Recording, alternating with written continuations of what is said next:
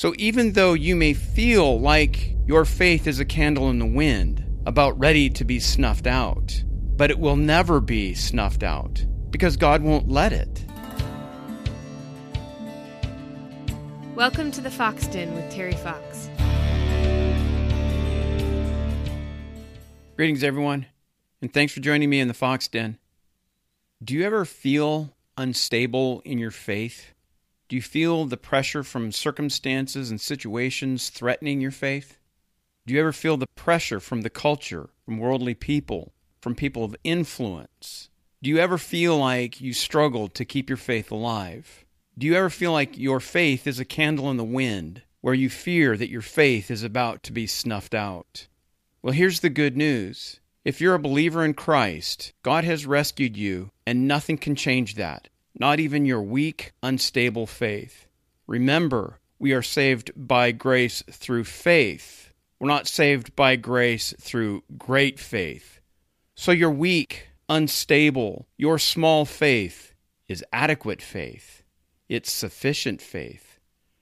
You see, God doesn't require you to have great faith. He requires you to have faith. And that faith that He requires, He gave to you. So even though you may feel like your faith is a candle in the wind, about ready to be snuffed out, but it will never be snuffed out, because God won't let it. Remember, God saved you by His grace. He didn't save you by your merit or your permission. He requires faith. But again, He's not asking for great faith. He's asking for faith. And that faith that He requires, He gave to you. So keep in mind, your weak, frail faith is sufficient faith. Do you really believe that you came to faith in Christ by your own cognitive ability? Why did you come to faith in Christ and others didn't? Even though both of you have the same information. Why is it that we all have the same Bible, and yet these people believe and those people don't? Is it because we came to faith by our own mental abilities? No. We came to faith because of the work of God. You see, Paul tells us in Ephesians 2 that we were dead, but God made us alive with Christ. You see, God enabled you to embrace Christ in faith. You didn't come to faith and then God made you alive. You were dead, spiritually dead. God made you alive. Then you were enabled to believe. So your salvation, including the faith that God requires, is a gift from God. God is the one who has done the work in bringing you to Christ. At this point, I want to direct your attention to the Westminster Shorter Catechism, question 31. And it asks, what is effectual calling? And it answers by saying, effectual calling is the work of God's Spirit, whereby, convincing us of our sin and misery, enlightening our minds in the knowledge of Christ, and renewing our wills, He does persuade and enable us to embrace Jesus Christ freely offered to us in the gospel. Now, I want to point out a couple things here. First of all, effectual calling is a work of God's Spirit. It's something that God does. And there's several parts here. There's two main verbs. He persuades and enables. He persuades us to embrace Christ, but He enables us to embrace Christ. You see, apart from the work of God's Spirit, we would never embrace Christ because we are unwilling and unable. And you can see this in Romans 8:7 and in 1 Corinthians 2:14. In both those verses, you can see how a man apart from Christ refuses to accept the things of God, but he's also unable to accept the things of God. So when you were able to recognize your sin, when you were able to recognize Christ as your Savior, as your only hope, and that you came to faith in Him and you embraced Him for your salvation, all of that was a work of God. You didn't do that. You wouldn't have done that apart from the work of God's Spirit. But because God's Spirit convinced you of your sin and misery, He enlightened your mind in the knowledge of Christ, and He renewed your will. You were dead, but God made you alive with Christ. So He persuaded you, and He enabled you to embrace Jesus Christ. Again, had the Spirit not done that, you never would have embraced Christ. But now that the Spirit enabled you, you would not embrace Christ. You see, God ensured that you would embrace Christ. So I want you to see that the whole work of salvation is a work of God. And because that's true, your faith will never be snuffed out. But I do have a couple things that you can do that I think will be helpful in those times when you feel like your faith is a candle in the wind and about to be snuffed out. And the first thing is, you have to keep in mind that the Christian life is a mental game. In Romans chapter 12, verse 2, Paul said that we are to be transformed by the renewing of our mind. So Paul understands how important the mind is in the Christian life. I mean, think about it. Your actions are shaped by your thoughts. So this is why it's important for us to be renewing our minds on a daily basis, reminding ourselves what is true about God, what is true about Christ, what is true about what is to come, because the old man will always pull us away from God. Now, don't misunderstand me here. I'm not saying the Christian life is easy. It's not. Do you realize before we were believers, life was actually pretty simple because we didn't care. We didn't care if we were offending God. But now we struggle. We want to please God, and yet we find ourselves sinning against God. And I talk about this struggle in episode 12. So the Christian life is not easy. It's a struggle between heaven and sin. And this is why Paul tells us to take every thought captive. And he tells us that in 2 Corinthians chapter 10, verse 5. You see, Paul understood the Christian life is a mental game. Second, you need to realize that you will always be pulled toward the world. Our sinful human heart loves the world. Our sinful human heart hates God. But God has made us alive with Christ. So now we love God. Yet the old man is still there. Sin is still alive in us and is always pulling us toward the world. Why do you think life as a believer in Christ is so difficult? Again, it's this tension. Twice, Paul says in Romans chapter 7 that it's sin in me that keeps on sinning. And again, I talk about Romans chapter 7 in episode 12. But keep in mind that the sinful you is always pulled toward the world. Always. That's why you struggle in this life. Trust me, the day that you die, you will never struggle with sin again. It's not because you no longer exist. It's because your body of sin is dead, and you enter into eternal glory with God, waiting for the resurrection. But at that point, you will never sin. Third, you need to remember that God saved you by His grace. He didn't save you by your merit or your permission. God saved you when you hated Him. And if God saved you when you hated Him, He's not going to expel you from heaven now. You see, you're saved. Nothing can change that. Again, you did nothing to be saved. God did all of the work, and He did it when you hated Him. So if God saved you, God will make sure you finish with faith. He will not let your faith be extinguished. Remember what Paul tells us in Colossians chapter 1, verse 13, that God rescued you from the domain of darkness and transferred you to Christ's kingdom. And in that redemption, you have the forgiveness of sins. And then also look at Ephesians chapter 2. There Paul tells us that we were dead, but God made us alive with Christ. So if God transferred you to Christ's kingdom, if God made you alive with Christ, there's nothing you can do to get God to get rid of you. Now again, let me point you to episode 5. That's where I talk about Ephesians chapter 2. And then while I'm at it, go ahead and take time to listen to episodes 2 through 4. Now maybe at this point you're wondering if you're even saved. How do you know if you're really saved? Perhaps that's part of your faith being a candle in the wind. Well, I'm going to address this by saying two things. First, the fact that you're even asking the question, am I really saved? That tells me you're a believer. You see, if you're not a believer in Christ, you don't really care. You wouldn't really be asking the question. Now, I mean, there are some, I'm sure, who want to escape hell and don't really believe in Christ. But I think the deep concern is actually a sign that you're a believer. But second, answer this question. Who do you say that Jesus is? Is He God's anointed who came to save God's people? Or is He just a good man? A good moral man who taught some good life principles? Well, let me say this. If He's not the risen Savior, then He's not a good man. You see, He lied. He claimed to be God. So if He claimed to be God and He's not God, then He's not a good man. He's a liar. But Jesus asked Peter this very question, who do you say that I am?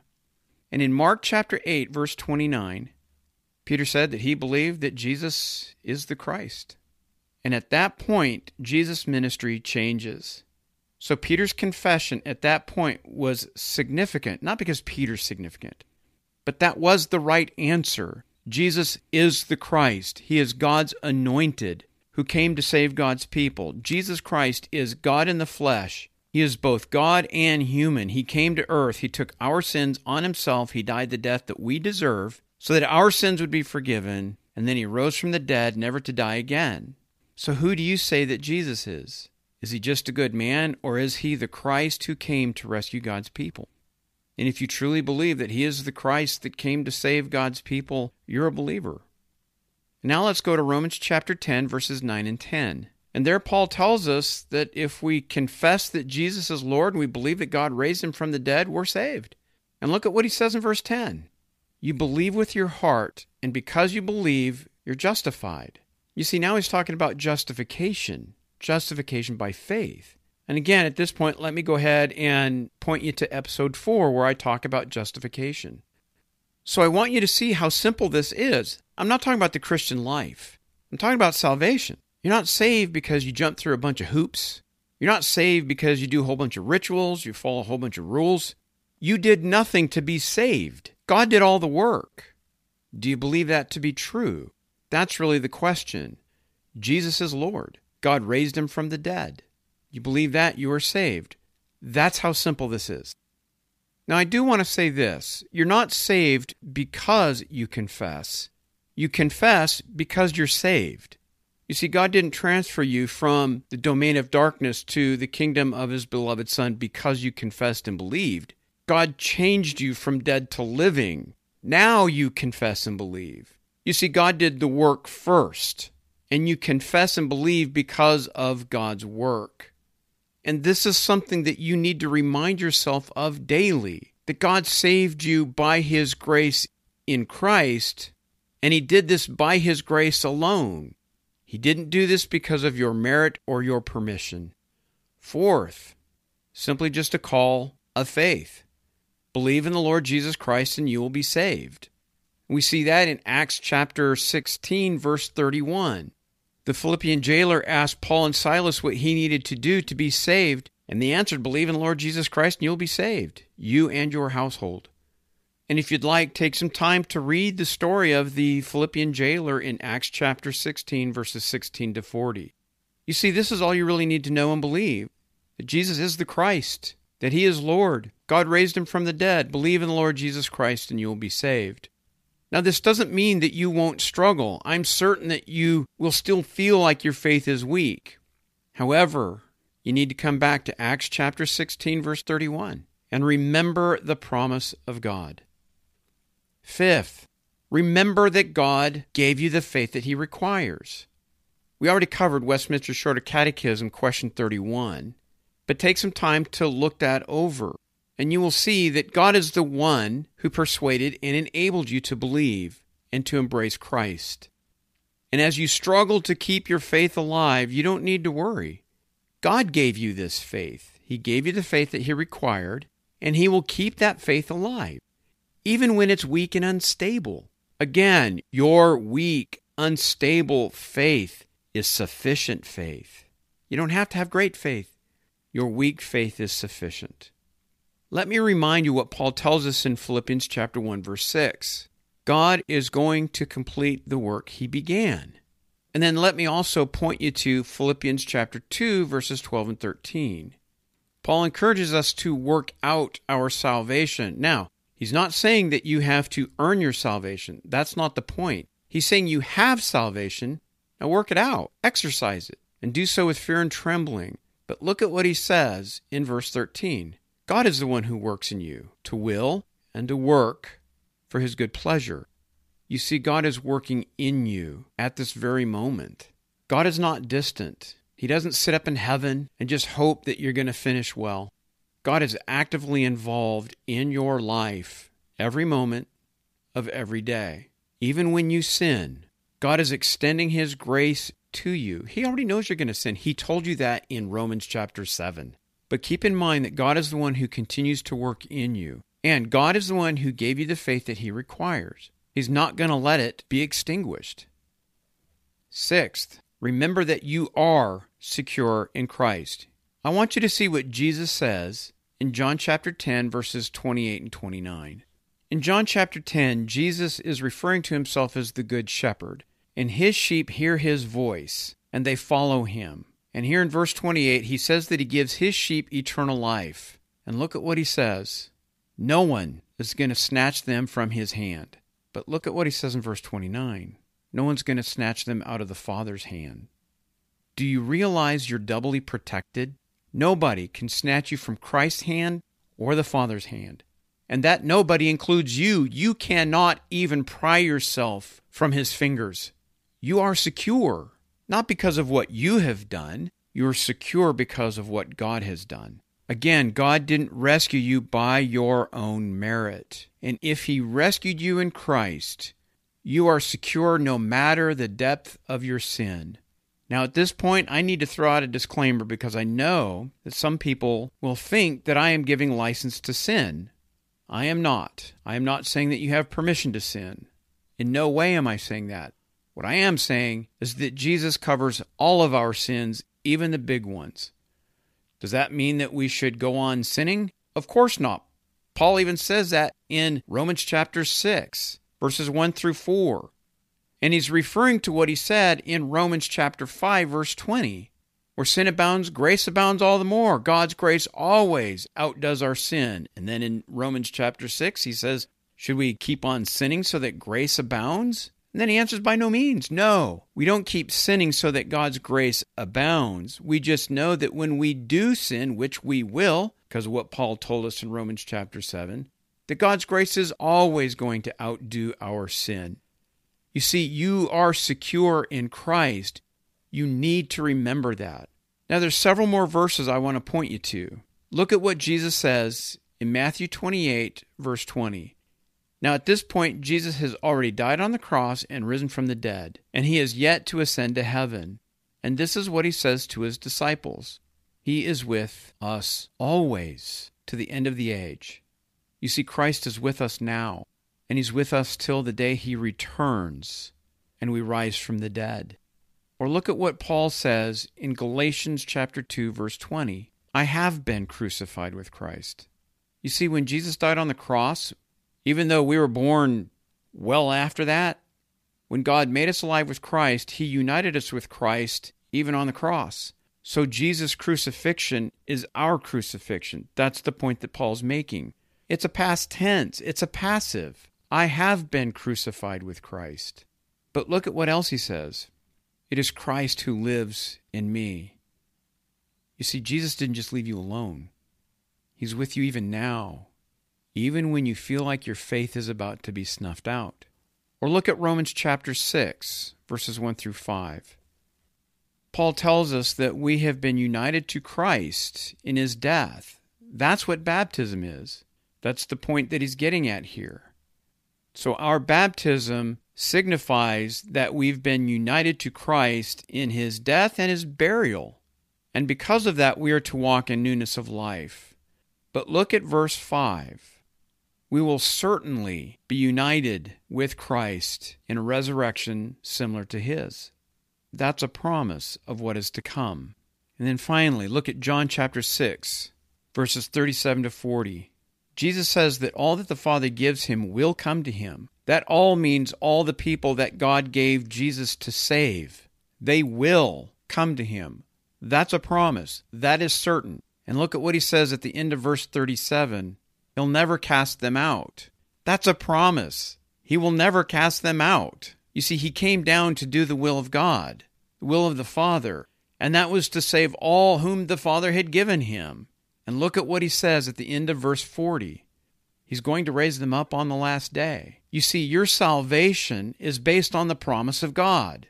And God cannot lie. It's not based on your merit or permission, based on the promise of God and the work of Christ. Jesus came to save the people whom God had given him. And he's not going to cast them out, and he is going to raise them up on the last day. When Jesus returns, we're going to rise from the dead. And again, you may be wondering, am I really a believer? Well, go back and answer the question, who do you say that Jesus is? Is he the Christ who came to save God's people? Then you're a believer, if you answer yes.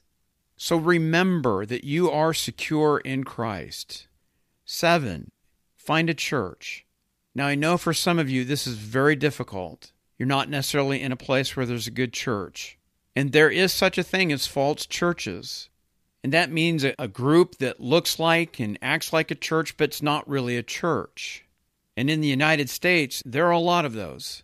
I'm certain there are around the world too. But I'm speaking from my experience here in the United States. Now, Article 29 of the Belgic Confession talks about the marks of the true church. We're not going to go into this in much detail. This is actually enough content for another episode. So I'll probably do something on this in the future. In fact, my dissertation was on finding a church based on the marks of the church. But many of the Reformed confessions acknowledge that there are 3 marks of the church. Then you can rest assured if these marks aren't present, it's not a true church. So the first mark is the proclamation of the gospel. The second one is the administration of the sacraments, meaning baptism and the Lord's Supper. And third is church discipline. So yes, you should be in a church where you're hearing the gospel of Christ every week, where they administer the sacraments, where they apply church discipline. Or said another way, you need to be careful that you're not just going into any church. But when you're involved in a true church, you're hearing the good news of Christ proclaimed on a regular basis, and you enjoy fellowship with God's people, so you're with other believers, which is important. But again, I know there are some of you who may not have that opportunity. And this is where technology today is great. So as you're listening to this podcast, you find other sources to stream where you're hearing solid biblical teaching. You're hearing the good news of Christ proclaimed on a regular basis. And keep in mind, before the internet, reaching distant lands was very difficult.